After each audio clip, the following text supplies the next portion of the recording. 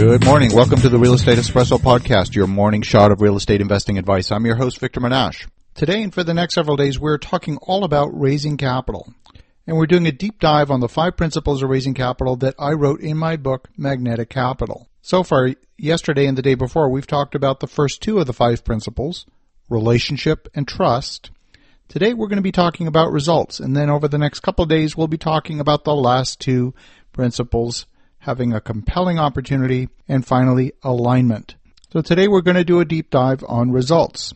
In order for investors to be comfortable working with you, they want to see your track record. They want to know that you have the ability to multiply their money and do it consistently. Track record is extremely important.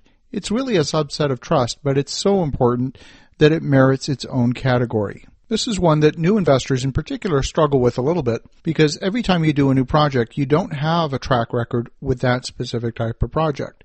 You may have done flips, you may have done renovations, you may even have other multifamily buildings in your portfolio, but they're not exactly like the one you're contemplating doing. So you might be saying, how do I get started? If I can't get a track record, how can I raise money? If I can't raise money, how can I get a track record? I'm stuck. Well, the thing to remember is that business is a team sport.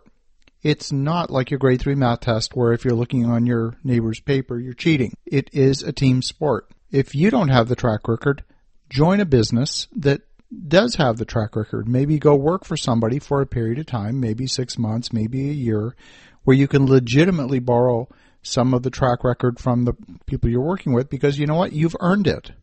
Doesn't have to be a long-term or 10-year commitment, but enough for you to gain that track record so when you go out on your own, you have that credibility. And that's the key. In fact, you can often bring people into your business with complementary skills. Not only you can, you actually must bring people into your business with complementary skills because no one individual has all the skills necessary to do every aspect of any business. You're going to specialize in one aspect, and you're going to need to bring in people who have the opposite skills, the things that you're missing, so that they complement you.